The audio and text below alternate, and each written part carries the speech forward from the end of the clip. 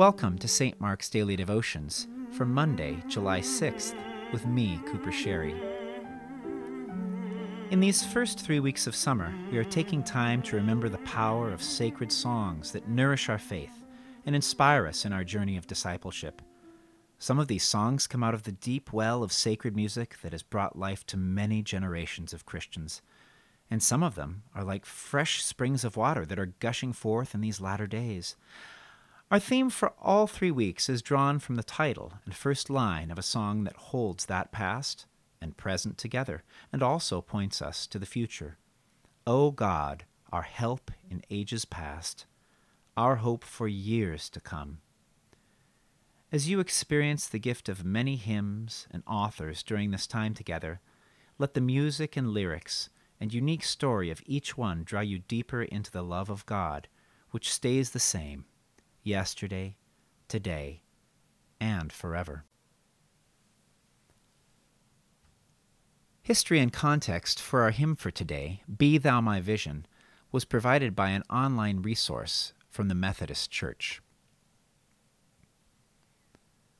Be Thou my vision, O Lord of my heart, naught be all else to me save that Thou art. Thou my best thought by day and by night, waking or sleeping, Thy presence my light. Sometimes hymn singing invites us to connect with the saints who have gone before. Such is the case with the famous Irish hymn, Be Thou My Vision. The original poem, found in 2 Irish manuscripts in the library of the Royal Irish Academy, may be dated as early as the 8th century. Quite often, older hymns come to us as a collaborative effort before we are able to sing them from our hymnals. The original Irish text was translated into literal prose by Irish scholar Mary Byrne, a Dublin native, and then published in Iriu, a journal of the School of Irish Learning in 1905. Byrne was also known for her academic publications, including Old and Mid-Irish Dictionary, Dictionary of the English Language, and a treatise, England in the Age of Chaucer. The original prose translation comes to us in 16 couplets. The first is, Be Thou my vision, O Lord of my heart. None other is aught but the King of the 7 heavens. And the last is, O heart of my heart, whate'er befall me, O ruler of all, be Thou my vision. It is at this point that Eleanor Hull, born 1860 and died 1935, enters the story. Born in Manchester, England, she was the founder of the Irish Text Society and president of the Irish Literary Society of London. Hull versified the text, and it was published in her Poem Book of the Gael in 1912. Following the original publication in Ireland, the hymn was included in a number of British hymnals. After World War II, the hymn came to the attention of hymnal editors in the United States, and it has become a standard hymn in most hymnals today.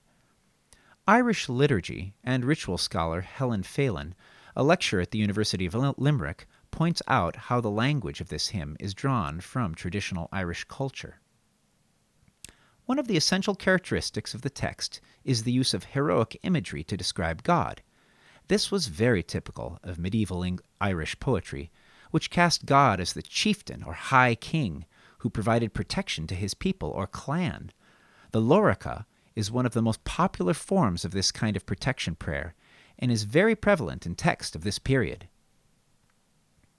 The original chieftain language of the High King of Heaven has given way to the more inclusive Great God in modern hymnals. When Hull's versification was paired with the lovely traditional Irish tune Slain in the Irish Church Hymnal in 1919, its popularity was sealed. The folk melody was taken from a non-liturgical source. Patrick Weston Joyce's Old Irish Folk Music and Songs, a collection of 842 airs and songs hitherto unpublished in 1909. Most traditional Irish religious songs are non-liturgical, says Dr. Phelan. There is a long-standing practice of editorial weddings in Irish liturgical music, where traditional tunes were wedded to more liturgically appropriate texts. This is a very good example of this practice.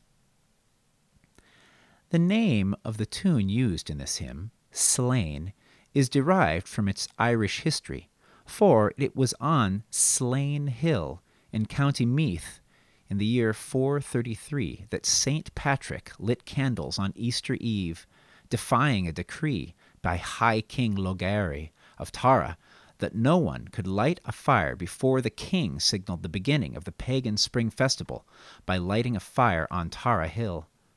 King Loeghaire was so impressed by Patrick's devotion that, despite his defiance, he was permitted to continue his work as Ireland's first Christian missionary.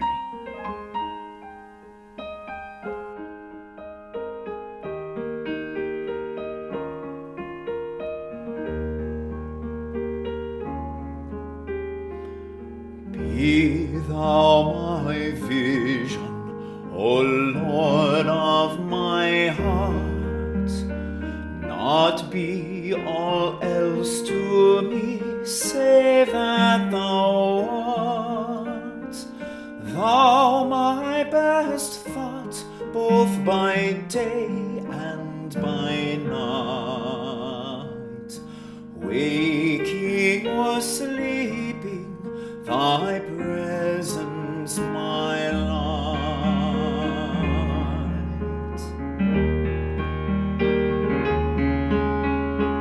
Be thou my wisdom and thou my true word, I ever with thee and thou with me, Lord.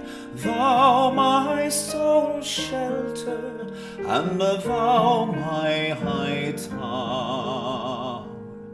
Raise thou me heavenward, O power of my power.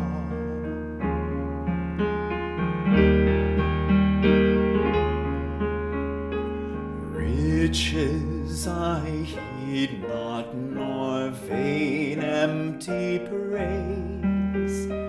Thou mine inheritance, now and always. Thou and thou only, the first in my heart. Great God of heaven, my treasure thou art.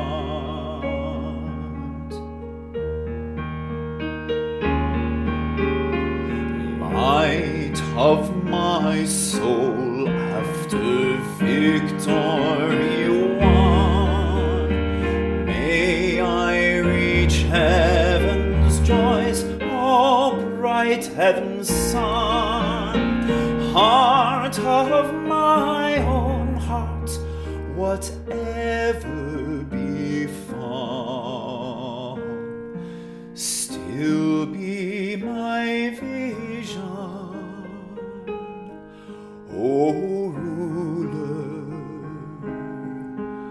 of all.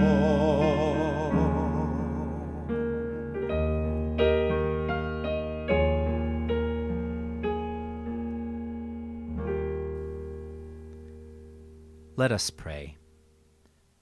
God of grace, you have given us minds to know you, hearts to love you, and lives to sing your praise.